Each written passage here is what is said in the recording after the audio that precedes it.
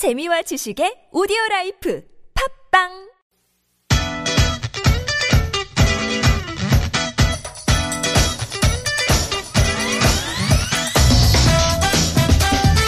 It's time for idioms, expressions, and more. Come on, Bajaj. You're not going to join in? Stop giving me the cold shoulder. Fine, it's what do you call it? Pardon my English. There you go.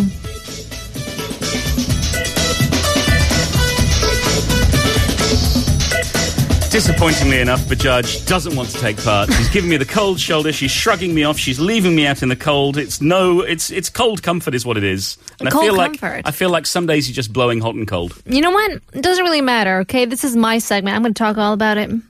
Really? Okay, fine. I'm stepping away from the mic. Take it away, Bajaj. That's right. Take Alrighty. it away. I'm stepping away from the mic. This is it. I'm going. He's still talking though, you know? That's what he does. He says stepping away from the mic. I can still hear him. Welcome to Pardon My English, where we give you the best expressions, and today we are looking at weather. We are looking at the drop in temperature. So, Bajaj, give us our first one. Okay.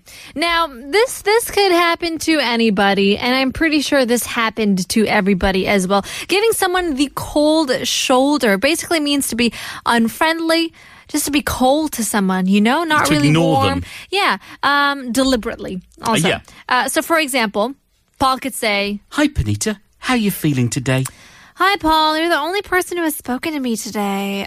Everyone else is giving me the cold shoulder. Well, I'm not surprised. You were very rude to everyone last night. Don't you remember? What? Oh, no. I must have drunk way too much. I don't remember anything. Disgusting. It is. It is Monday Terrible morning behavior. also. It Yes. could happen to anybody. It does happen, and it is true that we're all sometimes a little bit unforgiving. We do give people the cold shoulder. In the early 1800s, it was literally that. If you got invited to someone's house, you would get a hot meal. However, if they didn't really like you, if you weren't welcome, they might give you a cold shoulder of ham, for example. A little bit of cold, tough, gristly meat, you know, so you wouldn't get something that was quite as nice. Yeah, quite I guess as good. the shoulder is not the best part of the meat, you know. Well, especially when it's cold. It's tough and it's You know. not nice. It's not as bad as being left out in the cold, though. Yeah, you can leave someone out in the cold. I could leave Paul out of the cold. You often do. I do. It's basically meant to be, someone to be left out in the cold means to be ignored as well, forgotten, neglected. This has come, I guess it means that you have been ignored or forgotten by others as well, who will not allow you to share the warmth or friendliness of their activity or conversation. You're basically the loner. Yeah, well, we shorten it to be left out. Yeah. We talk about somebody being left out, and it comes from to be left out in the cold. So, for example, after his baby brother was born, Edward struggled to catch his parents' attention, and he really felt left out in the cold. Aww.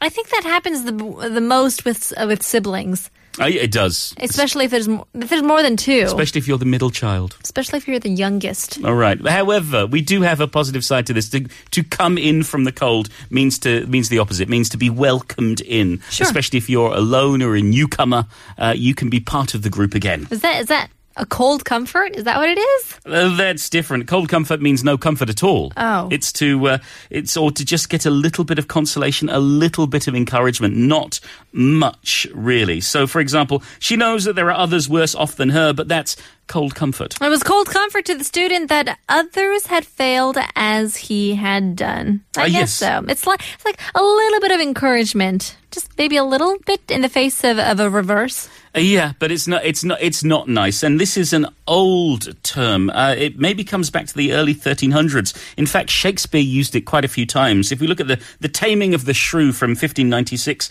Grumio says, Am I but 3 inches? Why, thy horn is a foot, and so long am I at the least. But wilt thou make a fire, or shall I complain on thee to our mistress, whose hand, she being at hand, thou shalt soon feel to thy cold comfort for being slow in thy hot office. Hot to office. The Taming of the Shrew. Yes. 1596. I understood nothing. I will never understand anything that he writes. But will you blow hot and cold? Blowing hot and cold. People who waver in their opinions and quickly change from being enthusiastic to showing disinterest are said to blow hot and cold. Oh, you know what? You're so right about that. Yeah, right? Well, not really. Okay. Bipolar, I would like to say. Well, it has that thing of going from one end to the other. So, for example, he keeps blowing hot and cold on the question of moving to the country. Or it's impossible to have a healthy relationship with someone who blows hot and cold all the time. Someone that escalates from 1 to 100 in the quickness, you know? Yes, and in fact, it comes from Aesop's Fables. It goes all the way back there to one of his famous stories. But we'll leave that for another time, perhaps, Sure Bajaj. thing. So, don't give anyone the cold shoulder. Don't leave them out in the cold. Tell them to come in from the cold. Otherwise, it might be cold comfort. And don't keep changing your mind. You don't want to be blowing hot and cold, do you? No, especially in the cold, cold night. Oh, my goodness. It's the end of part 3. Here's the White Stripes.